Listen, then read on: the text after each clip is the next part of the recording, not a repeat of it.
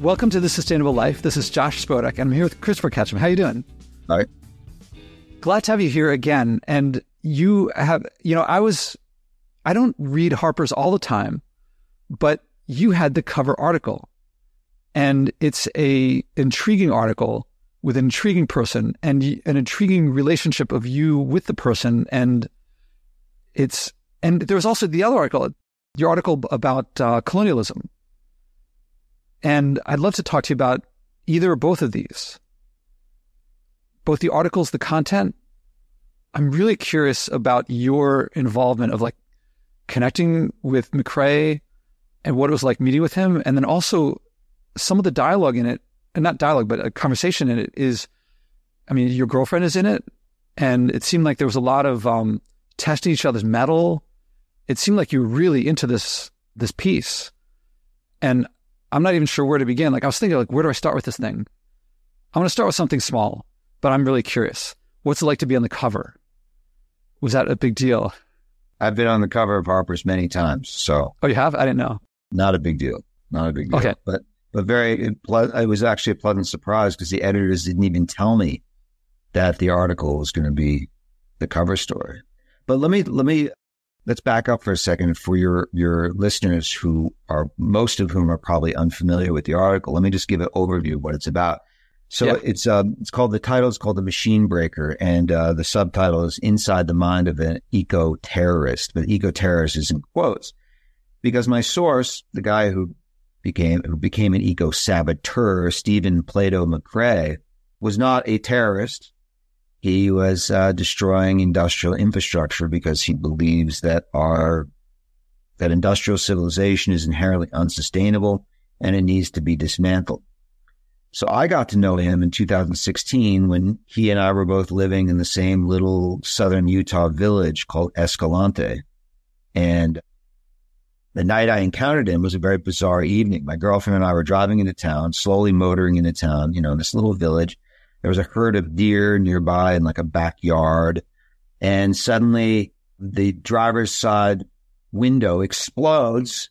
And it turns out a deer had attacked our car, a buck attacked the car and shattered out the window with his antlers.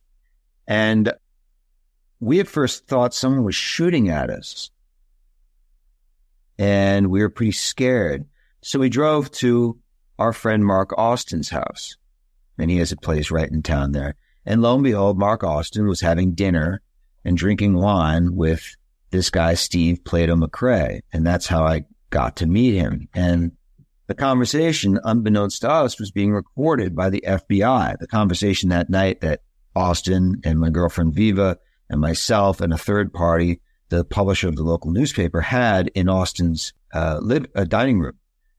And for the purposes of the article, I was able to get hold of that transcript and then publish portions of it directly in the piece to give readers a sense of how wild and crazy-eyed this McRae guy was simply after, knowing him for 10 minutes. The guy was going on and on about, chopping the heads off the Koch brothers. Or killing the CEOs of Fortune 500 companies, which are both great ideas. I fully support them. But this is a guy I hardly knew. And he's launching into these crazy tirades within minutes of our first encounter and clearly sounding a little unhinged. It sounded like you weren't quite is this guy for real or not? Oh, yeah. I thought he was just a bullshitter because he then as we started to drink, we're drinking wine and then tequila, and we started to get drunk. He became a little bit looser with his tongue and started talking obliquely, inferentially about criminal acts he may or may not have committed, acts of sabotage, destruction of industrial sites. And I thought to myself, look, if this guy really did commit all that, he's incredibly stupid for talking about it. But he doesn't seem to be a stupid man. He seems to be very intelligent, very well read, which means he's a blowhard and a liar. And that was my conclusion upon first meeting this guy in Mark Austin's kitchen on the evening of October 7th, 2016, as the FBI recorded our conversation. And so in the transcript, I make it clear that I think the guy's a big bullshitter and a bloviator, and that there's, that he's just seeking attention. But it turned out actually everything he said was true. Well, you did challenge him to show up the next day or something, and he didn't show up. So No. He said to me, well, I'll take you out tomorrow morning and we'll go, quote unquote, commit felonies together. And I was like, no, man, I'm not going to do that because it's bullshit. So instead we got drunk and I slept late. But it turns out he was very, very serious about going out the next morning to commit felonies.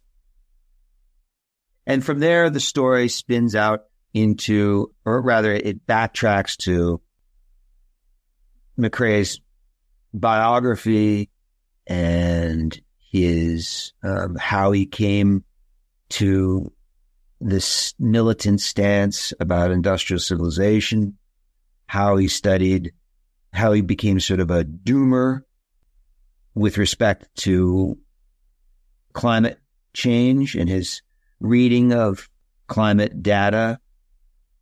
And, in many ways, he's right. There is, in the climate community, there is an increasing sense of doom. I mean, just the other day, as an aside here, to give some context to why certain people might react with in extreme ways to the latest climate reports.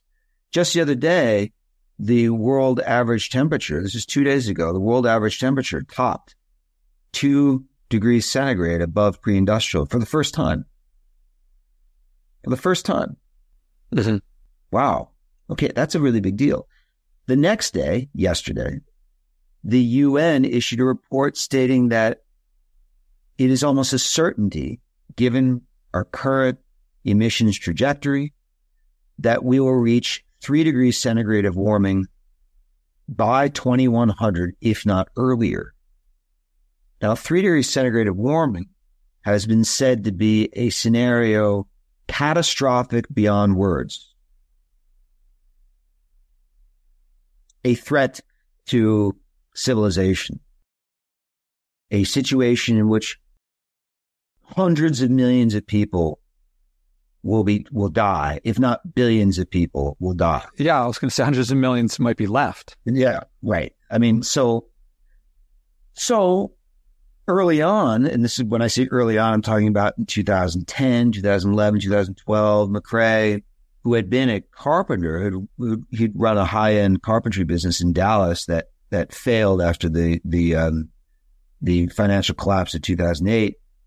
So early on, he's reading all this stuff and seeing these reports of where we're headed.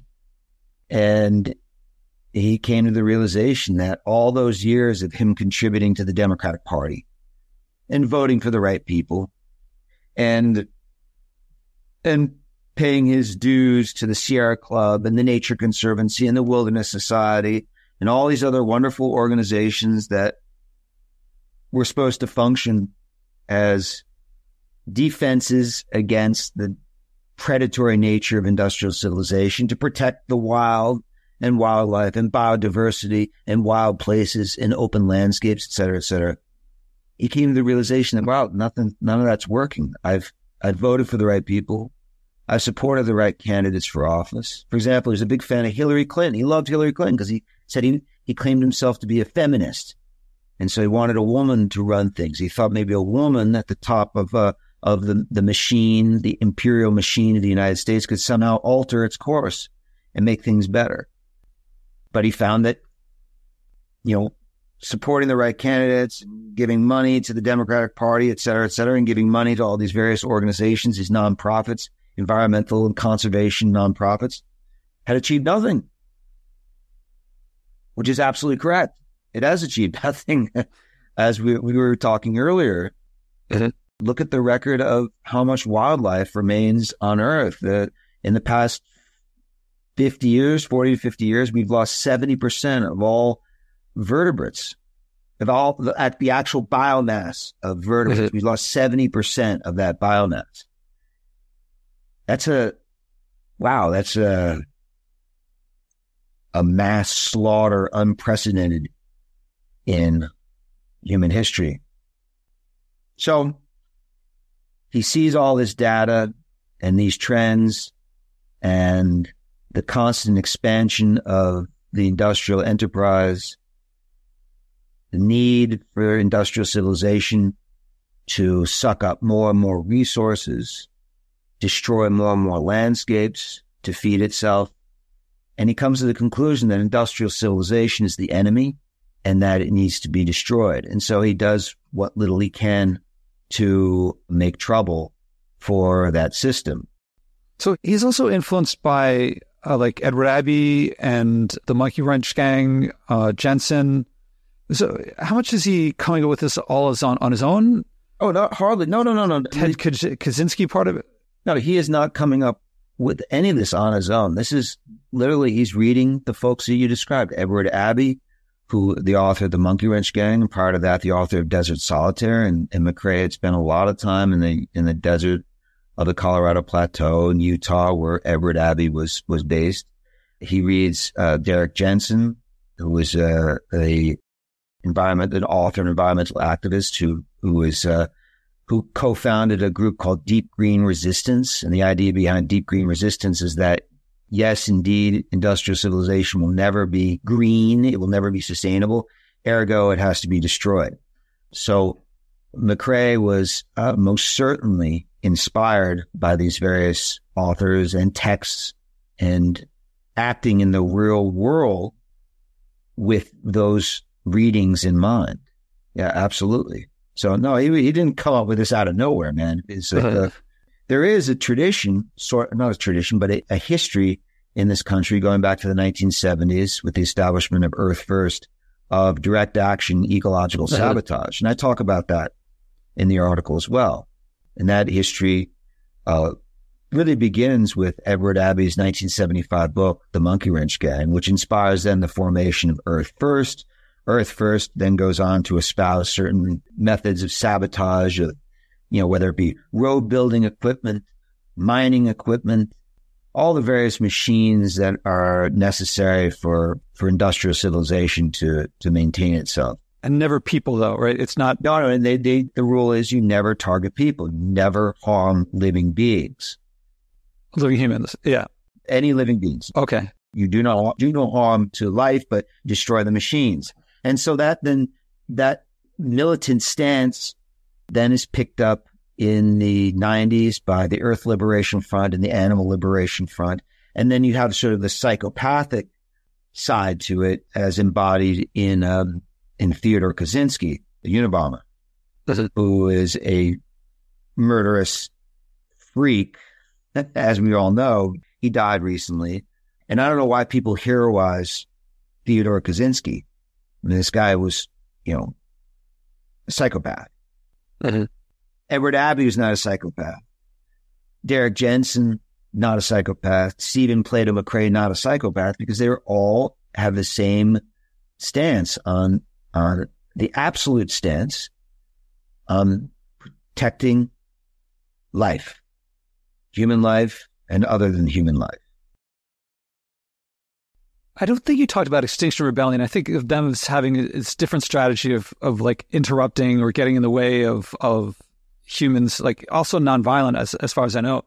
But they like... Well, no, hold on. Sabotage is violence. It's violence against machines. So yes, Extinction Rebellion. So I've spent a lot of time in communication with the most famous of the co-founders of Extinction Rebellion, a guy named Roger Hallam. And we've talked a lot about his stance that you cannot commit violence, that violence only empowers a authoritarian surveillance police state, and that violence, because it must be enacted in secret, sabotage, for example, it creates authoritarian hierarchies within those people who are manifesting the violence. Yeah. So his idea is that Extinction Rebellion will be totally open. There will be no secrets. There's no conspiracy. Their intention is simply to disrupt business as usual. You could interpret that as a form of sabotage, but technically it's not, right? So crowding the streets of Trafalgar Square in London and preventing traffic from flowing and preventing people from getting to their businesses or whatever the disruption might be is not technically sabotage. Sabotage would mean destroying all the SUVs in London, which is a good idea. But, Roger Hallam and the Extinction Rebellion people are dead set against that. So that's why I didn't mention them in the article. Okay. So there's sort of an ecosystem of people pushing back with different strategies. I'm curious what motive, what were we trying to bring to Harper's readership? Is it, I feel like there's people are always interested in like the human side of things. They want to see what the person is like. Yes. So there's something like that in here, but I'm not sure. It didn't read like you're trying to galvanize the readers. I would bet that you wouldn't. All right, I'm going to go out on a limb here and say you probably don't expect much of the readers of Harper's. Like they're probably not going to change their lives that much. I don't expect anything of anybody. What my intention in the article was to show how a person, given what we know about what industrial civilization has done to Mother Nature so far and where the civilization is headed, right? Given those facts, why do some people react as McCrae did? That is, why did he pick up a rifle and start shooting out electrical substations that were, for example, powering gold mines and copper mines? Those are two of the sites that he hit were power stations that were used for one of the sites he hit and another that he intended to hit but got stymied from doing so were power stations, substations that provided electricity for the mining of gold and the mining of copper. So why do some people react in this extreme way, and why do others just shrug and walk away and say, nothing to be done? Yeah. So I brought up in the piece, toward the end of the piece, I talk about a newly identified psychological condition called solastalgia. Solastalgia is coined by an Australian psychologist and thinker whose name escapes me at the moment. And it is the condition of environmental grief, the sense that one has lost, due to negative environmental changes, the solace that one once had in ecosystems, in nature, in places that were familiar to you and now are unfamiliar. So, for example, in McCrae's case, there are all sorts of ecosystems across the West that he saw transforming before his eyes due to drought, insect invasions, livestock grazing, excessive timber cutting, mining, road building, fracking, oil and gas exploration, et cetera, et cetera. So over time, you're seeing transformation of Western landscapes in a negative way, and his grief overwhelms him. And this grief, this condition, solastalgia, drives him a little crazy. Because another thing I note in the article is that after his arrest in November of 2016, he spent a year in a federal psychiatric facility where he was being examined repeatedly by therapists and psychologists, psychiatrists, et cetera, who came to the conclusion, some of them came to the conclusion that he was mentally ill, that he had serious mental problems, such that one of them concluded he wasn't even fit to stand trial. Now, I've spent a lot of time with the guy. I don't think he's mentally ill. I think he's extremely troubled. And he's extremely troubled for good reason. I think he's hypersensitive to the things he's seeing in the world. So hypersensitive, not appropriately sensitive. No. But what I'm saying is that, all right, how about this? Like he's reacting to his environment. I don't mean environment like the trees and stuff, but like... Okay, he's reacting. You're right. Maybe it's not maybe hypersensitive is the wrong word. I would say appropriately sensitive relative to the rest of us, who for the most part aren't sensitive enough and who have had our hearts hardened and are not open to feeling what's happening, not simply to understanding it intellectually and seeing the statistics, but to feeling what that means. You know, what does it mean to lose 70% of all vertebrates, of all vertebrate biomass, right? What does that mean? It means a world that is more impoverished than ever. You know, the world in which Homo sapiens evolved, right? We didn't evolve sitting in front of fucking screens with roofs over our head. We evolved in the wilderness. That's our home. That's the species' home. And to see so much of our original home lost, paved over, turned into wasteland, polluted and toxified, I think that must hit us somewhere deeply, like the Jungian subconscious, the collective unconscious, right? That must hit us hard. And so, but thank God, we have the screens to keep us from feeling anything. Yeah, you know about the rat park stuff, the experiments with someone did an experiment where they put a rat in, this is like, I don't know, in the 50s maybe, and they put a rat in a cage with a little lever. If they press it, they'll get cocaine. Yes, I know the experiment. So they get the cocaine until they die. But then they put the rats in the same setup, but in a whole rat park, like this whole, lots of other rats around and things that they can do and climb up and down and do whatever rats like to do. And then they didn't keep pressing the cocaine until they died. And if you have a better option, you go for the better option. But so you were saying if you see everything paved over, I lived most of my life figuring the world is like this, like paved over. I didn't see stuff. I mean, I have seen things paved over, but just the lack of, up until recently, I think almost everyone who ever lived could walk to be in solitude in nature, a forest, the beach. And I think that gives us a respite from things. Like I ask people on my podcast all the time what nature means to them. And it's freedom and it's awe and it's wonder and it's humility and it's connection. And take that, even if you don't know that someone's taking that away, without it, that stuff is missing. Yes. There's also a factor here of landscape amnesia, in the sense that if you have more and more people living in environments where there really is no natural world, such as the megacities of the world, where the great majority of people will be living within the next 20 years, then they don't have any memory of lost wild places.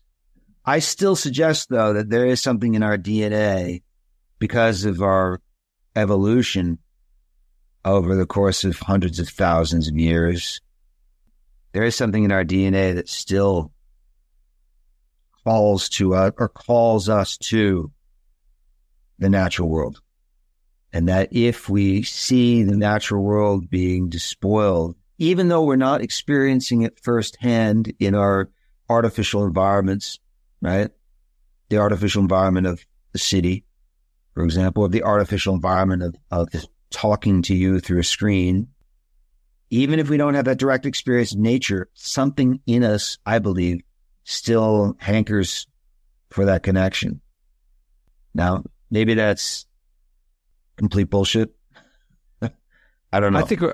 I would think that it's hardwired in. Although, if the more we're disconnected from it, see, if you go to someone who lives in a city and say they want to drill in Bears Ears or Alaska National Wildlife Reserve, and they're like, well, what's there? It's just a desert. And from their perspective, it's drill in the desert, which is meaningless. Like, when you talk about what was going off on the desert, like after everyone thinks it's all dead and it's not, they're like, well, let's put solar panels over it. Because it's not doing anything good. It's not doing anything now. So we might as well put some solar panels over it. Yeah, make it productive. Yeah.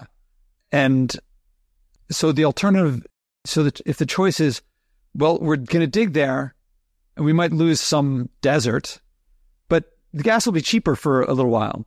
Everyone's like, well, I guess since there's no loss, I'll take the cheaper gas price. But that's why, like, even the connection of even if people recognize the minimal here in Manhattan trees that are here and little bits of grass, it's worth connecting with it. And then we're not so quick to lose things over there. But back to McRae, by the way, since I have the article in front, Glenn Albrecht is the Australian philosopher who came up with the term. Yes, Glenn Albrecht. That's correct. Yes. He's the guy who coined the term soul nostalgia. Yes. By any chance, do you know Madeline Ostrander? She wrote a book. She writes for The Nation, and she was on this podcast, and she writes a lot about home and the loss of home. And so she went into depth about him. Not depth, but she covered him too. Also, when you talk about the power plant, there are two things that happened immediately after reading your article. One was I went online to look up Stephen McRae and found the FBI stuff on him. So I was like, okay, not that I doubted, but I was kind of curious. And then the other was I went over here, and on my Blackboard over here, I did a calculation because you showed the megawatts of this facility. And here next to my computer, you can't see it, is my the battery, the solar thing that I charge up on the roof, and it's 576 watt hours. Although now I have this other one that the company that saw that I was getting media attention, so they sent me the next generation. So now I have a little over 1 kilowatt hour. So I said that power plant that you mentioned, if everyone used as much power as I did, so it turns out we'd need about 20 of those for the whole country if everyone used power the way I did, and then we'd have all the power that we needed. But as it stands now, that was just like one little, or maybe two gold mines that had powered, not even people. Two gold mines, yeah. Yep. Yeah, so it's not even helping people, it's just wrecking stuff. Well, digging out little trinkets for people to feel good about themselves. I mean, if I just drape myself in gold, I feel so much better. I just feel so good. Diamonds.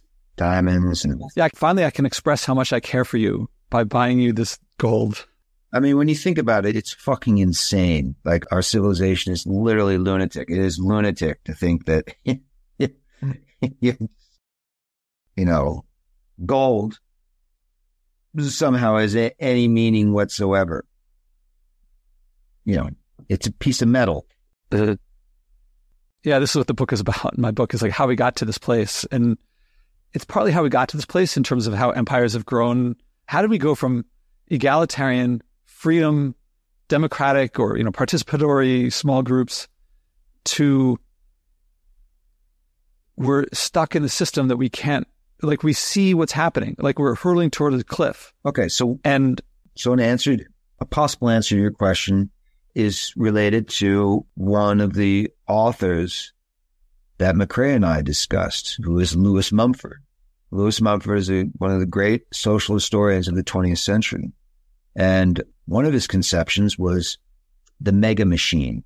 And by the mega machine, he was talking about all the various components of civilization that form a power complex, right? And so in our modern era, the industrial era, it's literally the energetic power complex, so the digging out of fossil fuels and the burning of those fuels in gigantic machines that then power more machines. It's the machine of corporate hierarchy, the machine of advertising and publicity, the machine of pecuniary motivation, seeking after money, affluence seeking. All these things are interlocking components of the mega machine. But he identifies those same components in different forms, right? having gone back all the way to the first cities. And, for example, the construction of pyramids in Egypt. Lewis Mumford says, well, that was also an expression of the mega machine, a gigantic power complex harnessing enormous amounts of labor, run as an authoritarian system, controlled by technocrats, scribes, and ruthless leaders in order to create megatechnic monuments, which the pyramids are, right? Well, look at our cities today. Our cities are megatechnic monuments, and our culture today is controlled by technocrats and managers. Yeah, financialocrats. Financial managers, and of course, elected officials who really serve the machine as figureheads, right? I mean, like people say, well, we elect a new president and everything's going to change. No, it's just a new figurehead to serve at the top of the machine, and the machine goes on, right? The machine persists. So McCrae thought to himself, hey, the mega machine is the problem. And it is the problem, right? So what do we do about it? Well, that leads to an even bigger problem. In that, right, you're talking about cutting down electricity, for example, cutting down our use of electricity. Nonetheless, even if we cut down our use of electricity, because we're so numerous, right, and we're accustomed to so many comforts, we'll still need massive industrial systems to supply our energy, heat our homes, make our clothes, grow our food, distribute the food, et cetera, et cetera.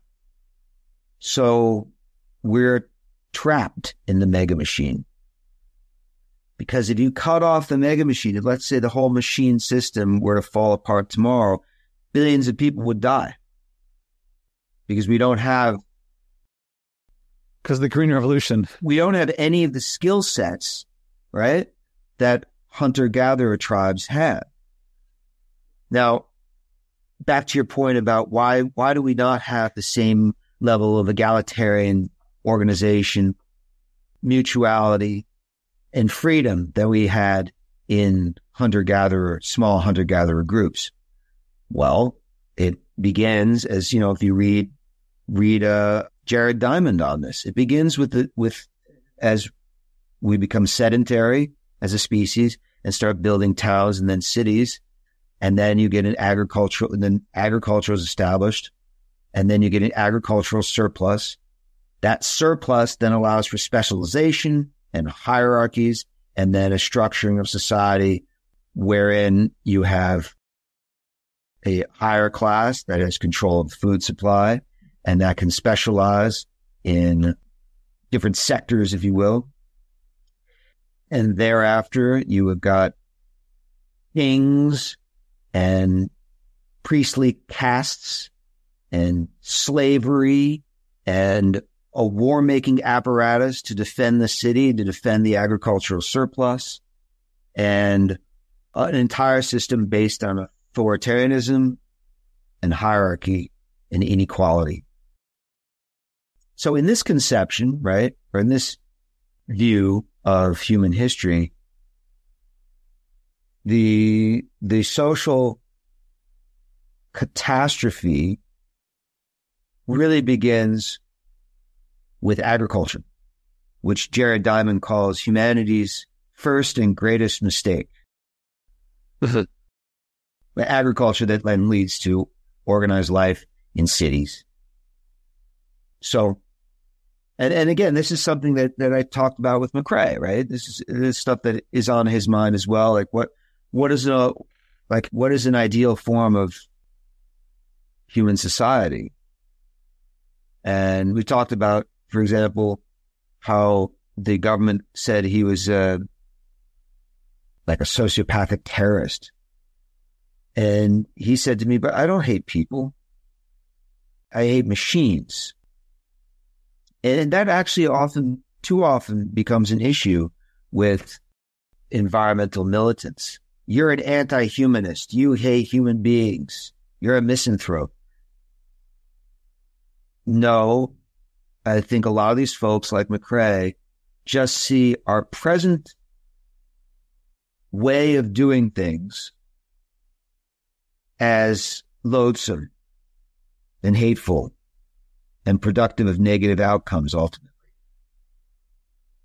But at the same time, these people, these militants see that, hey, we could organize society in such a way that, wow, we could love each other and be kind and tolerant and practice equality and fair play and mutuality and all those wonderful things that are forms of the biophilia, right, with which human beings are naturally invested.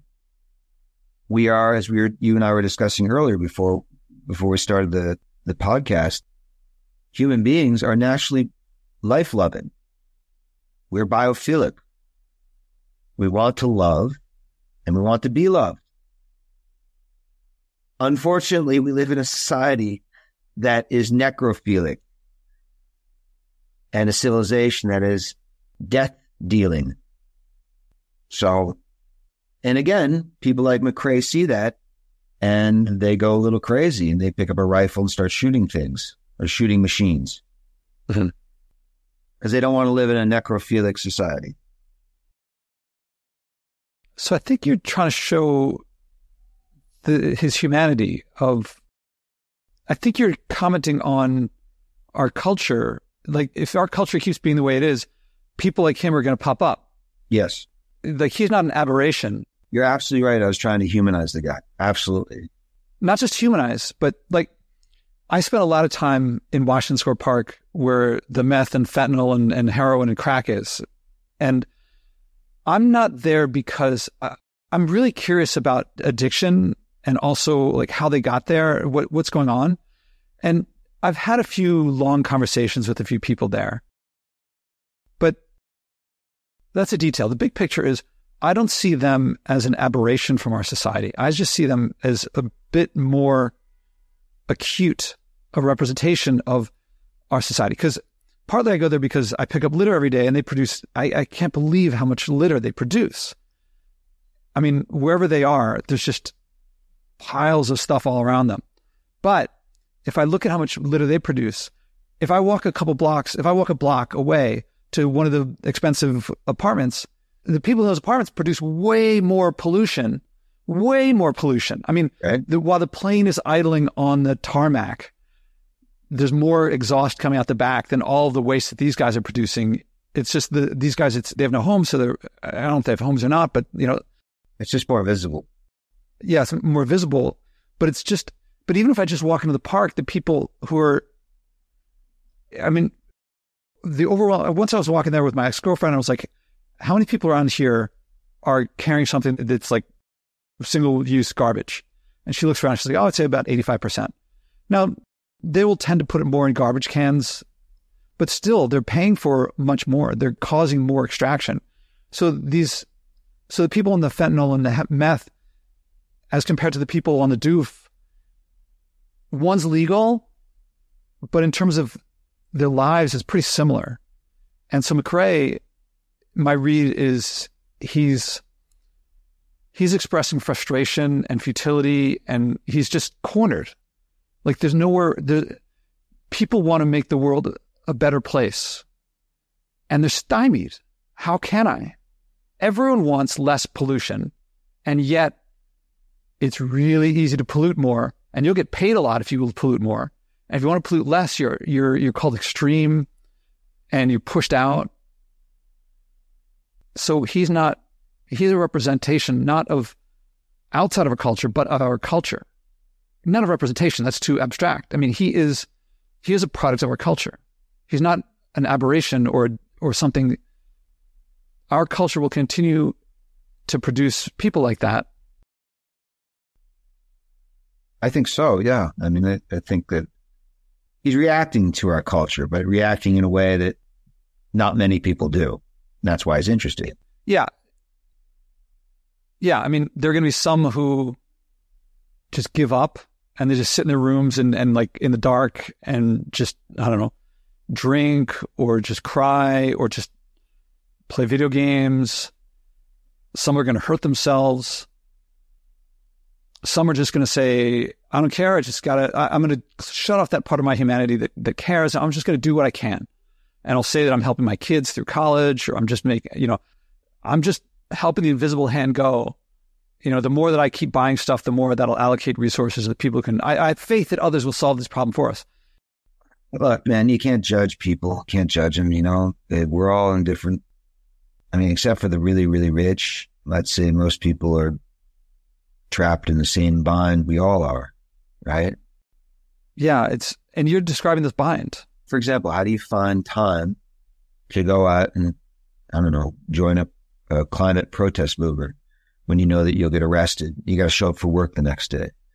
But you got 2 kids and you got to make money for the kids. And you know what? You get an offer for a job in an industry that you may not like, but got to feed these kids. I mean, I've ceased judging people, man.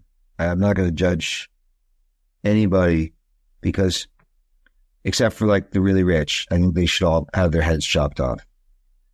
But the great majority of people are just trapped, and mostly. But did I sound like I was judging just to calibrate my? Oh, well, no, I wasn't talking about you. I'm just saying that, okay. that when I'm looking around at folks who go in, and I don't know, who don't express any care or concern, say, for environmental issues. I used to be very judgmental, very militant. But now I'm just like, well, I don't know what's going on in their lives, and things are really complex, and people are mostly weak and confused and fragile. Well, also, you talked about how we form this hierarchy in this machine, and when a dominance hierarchy forms, or an authoritarian hierarchy forms, 2 cultures are often going to form. At the top, there are going to be people who justify, they know that they're doing something that they have to sleep at night. So they're going to say, if in slavery, they're going to say, oh, they're not human. We're civilizing them, something that we're helping them in some way. The people at the bottom of the hierarchy, which is everyone else, if they can revolt, they might try to revolt, but if they feel like the chances of success are too low, that it's not worth it, then they're going to create a culture of helplessness. Well, in our case, it's helplessness. They're going to convince themselves why they can't do anything different. Which is why, like, religion is the opiate of the masses. I'll have, in a future life, things will be better for me and worse for them. Mm-hmm. And that's why I can stand this life. I can let things be the way in this life. Or in today's world, it's what I do doesn't matter. Only governments and corporations can make a difference on the scale that we need. And that way people can say, well, see, I tried, but there's nothing I can do. So these 2 cultures generally form. Yeah. Well, I think there's also a middle ground, the middle management, if you will, or the professional classes that serve the upper classes and who are invested in the maintenance of the status quo, because their income and their privilege depends on serving that system. So, you're always going to have a bureaucracy that serves the super rich and that maintains that system. I would just add that to that hierarchy you were describing, Okay. Yeah. So it's not binary. Yeah. And there's also, I think one of the big things about why it's interesting to learn these things is when you see it, then you can exit it. If you're in it and you don't know it, you just think that's the way the world is. Right. Wrong. But, I mean, exiting is sort of, can be a very powerful thing. Like, for example, how do you exit the food system? Or how do you exit the energy supply system. I mean, how do you exit? You can go live in a cave and live off grid, make your own clothes, grow your own food, but how many people can do that? So it's kind of hard to exit the system. I think we really are trapped in the mega machine. Yeah, that's why I mentioned the Green Revolution. And you can sort of envision exiting, sure, in your wildest fantasies, but actually making it happen, well, that's a whole different ballgame. Well, I'll be curious your thoughts. So to put in context what I'm about to say, I mentioned him that hopefully about to finish the latest draft of my book coming up, and I'll be curious your thoughts on that, because I get into that. We don't have a whole lot of time, and there was your other article on neo-colonialism, and that's very interesting to me too. I don't know if we have time for it or not, but another part of unsustainability, if you're living unsustainably, it means that you don't have the resources to survive, which means you have to get them from somewhere else, which means colonialism, imperialism, colonialism. Well, imperialism, and if you start taking their land, then it's colonialism. And then if you start taking their labor, it's generally slavery. Yeah. And it seems pretty clear to me what's going on. Like, unsustainability requires imperialism. And imperialism is almost always going to result in colonialism. And so you write about that, and you're very clear about that. And oh, man, I forget if when we were recording or not, when you said, what difference are my articles making? I'm not sure how to quantify that, but you're nailing it. No one else is writing that. I don't see other people writing. Oh yeah, there are other people writing about it. Sure. I mean, there's less is more. So what's his name? Heckel, and there's a few. Jason Hickman. There's not a lot, and they're not making the mainstream. Maybe his book was a big bestseller. I'm not sure. Jensen's Bright Green Lies is. Oh, okay, so you're not the only one, but I feel like you're one of the most mainstream. You're not mainstream, but you're reaching the mainstream. Harper's is mainstream, right? I'm able to sucker editors into publishing these articles. That's what it is. Somehow I'm able to trick them into publishing articles that otherwise don't appear in the mainstream. Yeah, but I'm hardly the only one writing about these issues. But in the context here with regard to neocolonialism, I was writing about a protest at a place called Thacker Pass in Nevada, led by Paiute and Shoshone tribes people who were taking a stand against a lithium mine there. And the lithium mine in Thacker Pass, and it's now actually in the process of being built, will destroy the ecosystem there and at the same time destroy land sacred to the Paiute and Shoshone. So I was writing about how this is a great example of neo-colonialism. A gigantic corporation supported by government goes into public lands for the greater good of the green build out of, renewable energies, lithium being a key component of batteries for electric cars and batteries as a backup for the intermittency of solar and wind power in whatever new energy grid we're going to construct. So here you have the same old process of expropriation of land, destruction of native lifeways and sacred lands, despoliation, pillage, plunder, leaving behind a biological wasteland. So that's what this lithium mine is going to do to Thacker Pass. Thacker Pass will become a wasteland. And okay, but this is neocolonialism in service of green technology, right? So that makes it good, right? People, once you see it, it's like people today, the most anti-colonial when they're looking at the past, they will look at them, they don't see themselves today driving the system that never went away. Right. Well, people want to keep on driving their cars, speaking of driving, but they want to be able to drive while under a halo of climate virtue.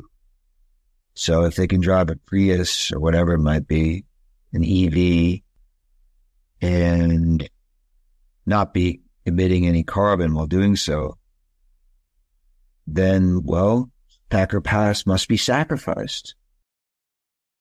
My point being that no matter how you cut it, industrial civilization is not earth-friendly, it's not environmentally friendly, it's not ecologically sane, and it never will be. We're not going to green this civilization. Anybody who says otherwise is lying. That was the purpose of my article about neocolonialism and this lithium mine at Thacker Pass. Just stop lying about like how we're going to make this civilization, the mega machine, green. Just please stop. It's just an insulting falsehood.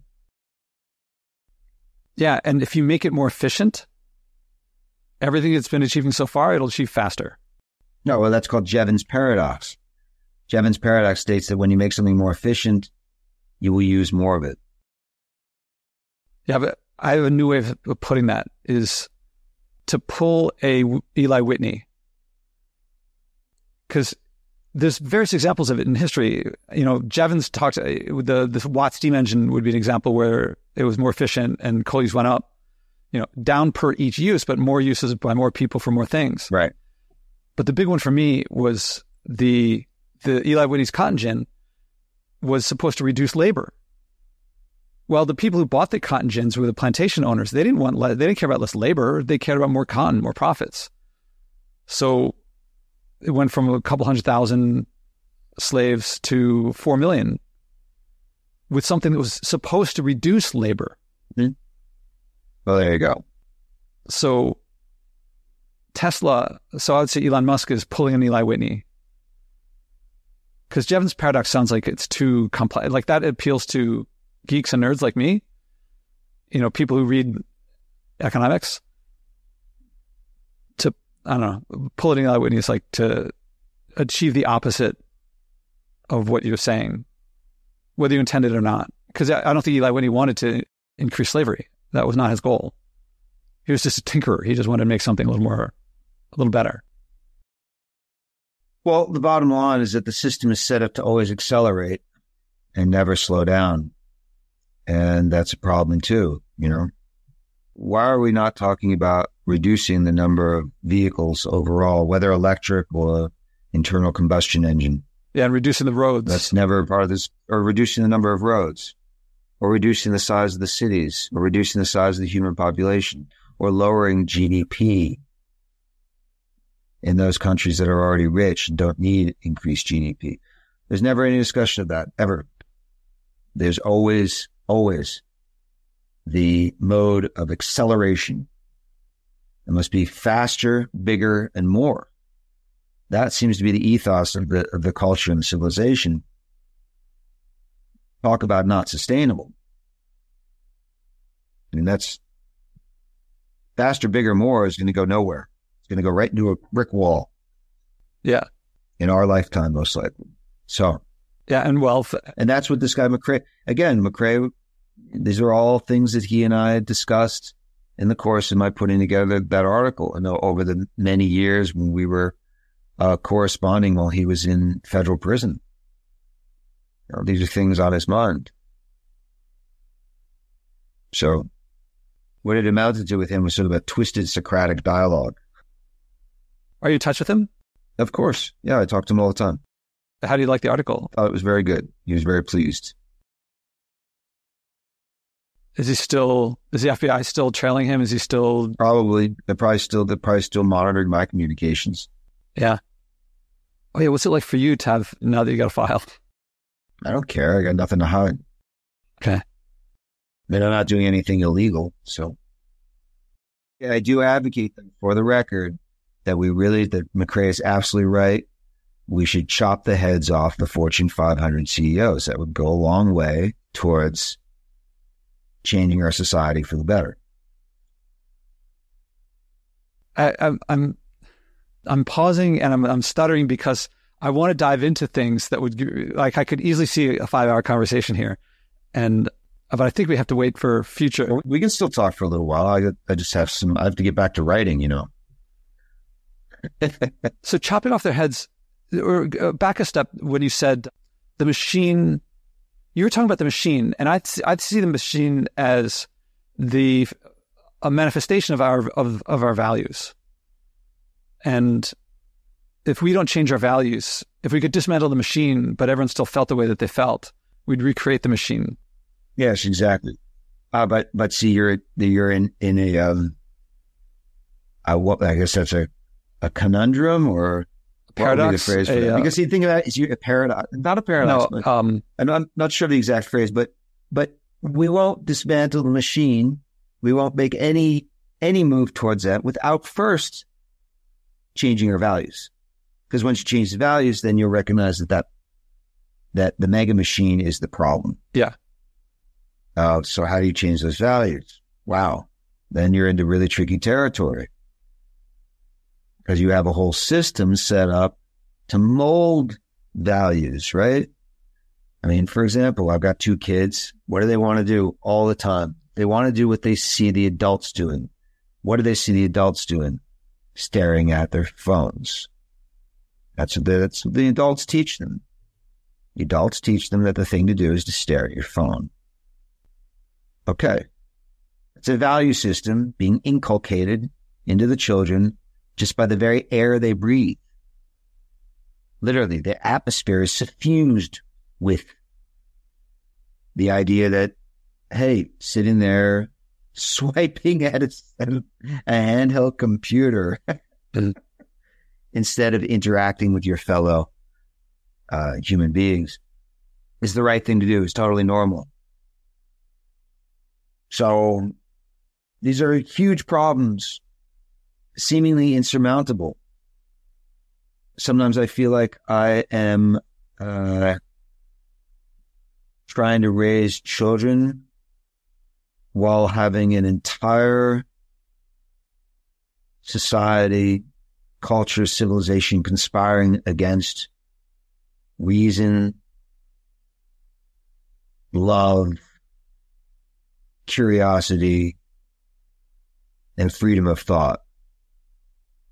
Like literally the society is conspiring against my children having a good education, a sound, spiritual, psychologically healthy education. Because they know that the kids want to stare at the phones and stare at all the junk on the phones and all the idolatrous images that race on the slipstream of the phone and the screens. So how do you change that value system? Just to take one value system, the value system that says, hey, it's great to be on your phone all the time. Or how do you change the value system that says that when you make more money, you shall eat more meat? Right? Uh-huh. Because we're eating more meat than ever because as people get just slightly wealthier, they want to eat meat. Why? Well, we are told that it is better to eat meat because of the protein content, whatever it might be. Just because of a cultural predilection for meat. A value system. There is a value system, especially toxic value system, in wanting to travel, right? Tourism, seeing the world, travel. It accounts for between 8 and 12% of greenhouse gases. Travel is incredibly polluting and wasteful. One of the most destructive activities we can engage in. I now have to interject, and it doesn't even achieve what people think. Like, I was talking to a friend about this, and he said a friend of his went from New York to LA, and in the entire trip, he took less than 800 footsteps. So if you just walk 801 steps in any direction, you've actually traveled more than this guy if you actually consider your motion. And I can tell you that in that 3,000-mile trip, he went to exactly the same culture. Yeah, New York and LA are slightly different. But if he goes Not really, no. Yeah. So the point being is that these are value systems that we're surrounded with. It's the air we breathe. It's the water we drink. So very difficult to change value systems, especially when those value systems are extremely profitable for powerful sectors of society that then create brainwashing and propaganda mechanisms for perpetuating those values. So again, consider travel. We're bombarded with images of all these paradisical destinations abroad.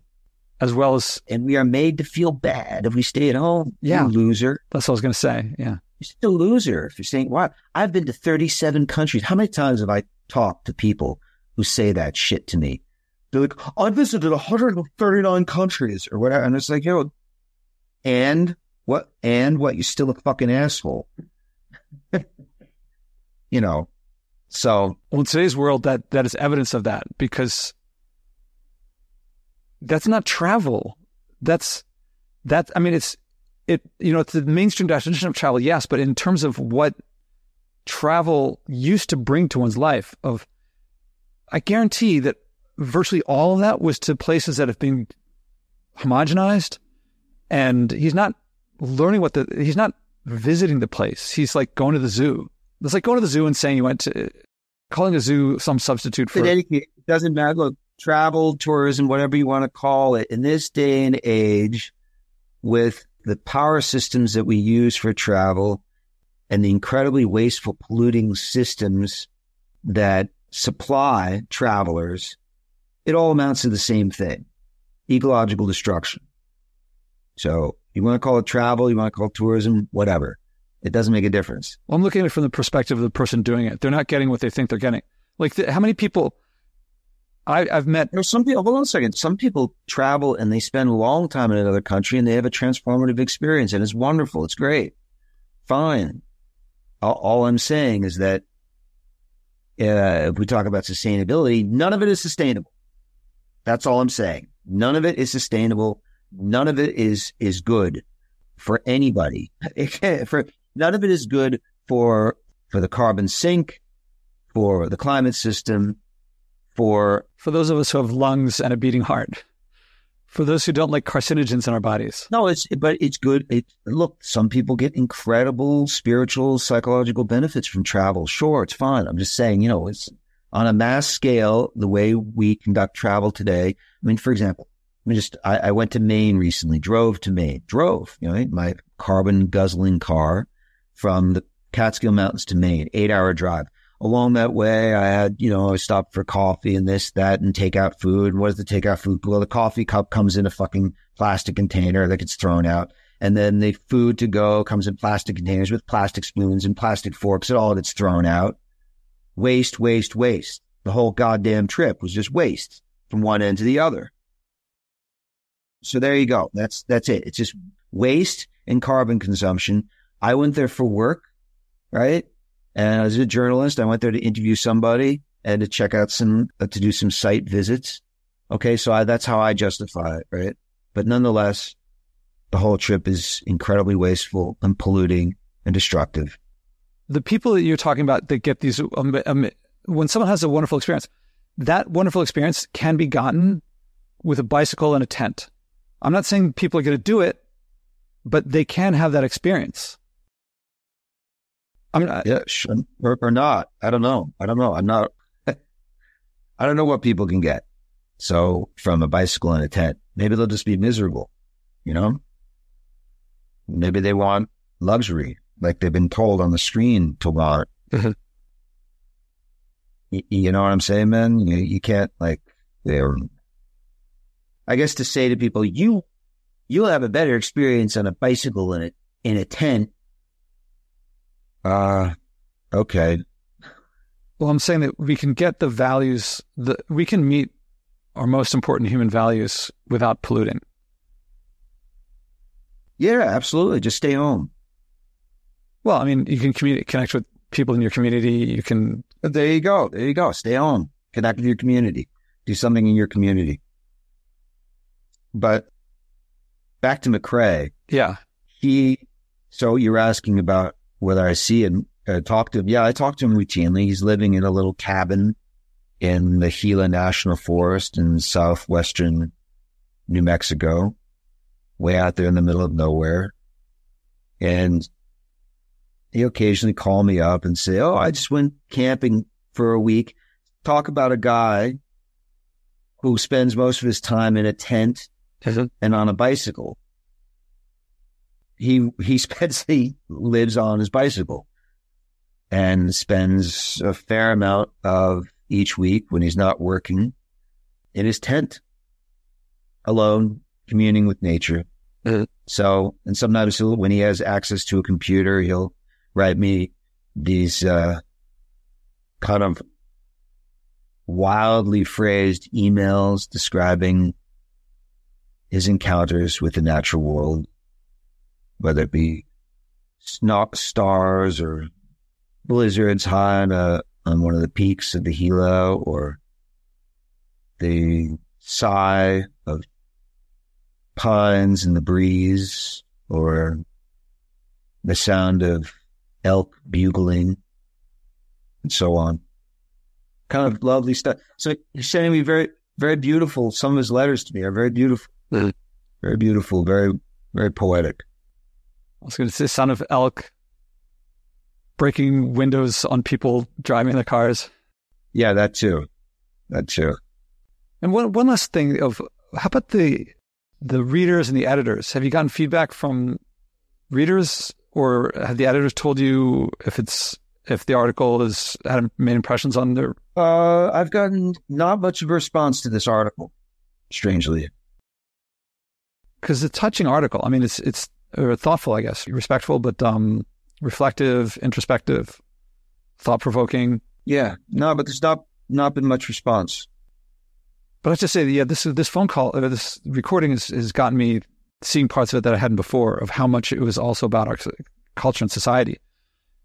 When people walk with me in the city, I'm picking up litter, and they hear me getting down about the litter, but I'm not. I'm talking up about the beauty of nature, but the nature isn't immediately visible, but it's still about beauty, even though it sounds like, I get disgusted by the litter, and I also get not confused, but like I try to understand the mindset of someone who litters. Yeah. And each piece of litter has its own unique situation of like how it happened to get right there. But really, so the part about the humanity side is like, I'm trying to understand humans better. And the part about the litter is about me understanding nature more. Yeah, that's a beautiful thing. You pick up litter. It's, I do the same thing up here in the Catskills, but on a much smaller basis because there's a lot less litter. But out there in the woods, on the trails, sometimes you'll find hikers who are not respectful and leave their trail of their spore of refuse, and so I clean it up. But that's a wonderful thing to be doing that, because it is, the city, for as much as I, sort of, I guess, loathe would be the right word, the habitat that human beings have mostly chosen for themselves, that is places of concrete, steel, and glass, cities. Yeah. It's kind of ugly habitat. Nonetheless, it gets even uglier when covered in trash. Right? So, like, what was it? Crosby, Stills, Nash said, well, if you can't be with the one you love the one you're with. Mm-hmm. So it's like, you got to love the place that you are. So. Well, I'll think of you when I'm out picking up litter today. Yeah. Okay. Well, I'll think of you when I'm picking up litter here in the Catskills. That's funny. What people email me a lot, or not a lot, but I get something I respond to people a lot is, I'm honored that trash reminds you of me. Yeah. Well, okay. Well, shall we call it a day?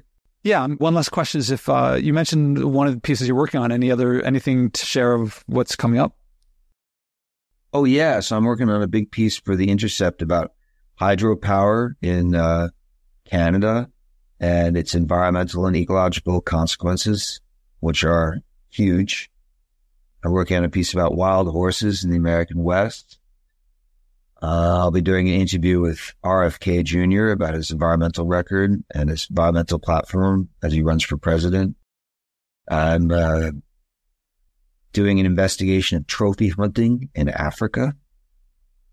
So these are all forthcoming articles. Oh, man. They sound like gut check reading, but things I want to read. Well, Christopher Ketcham, thank you very much.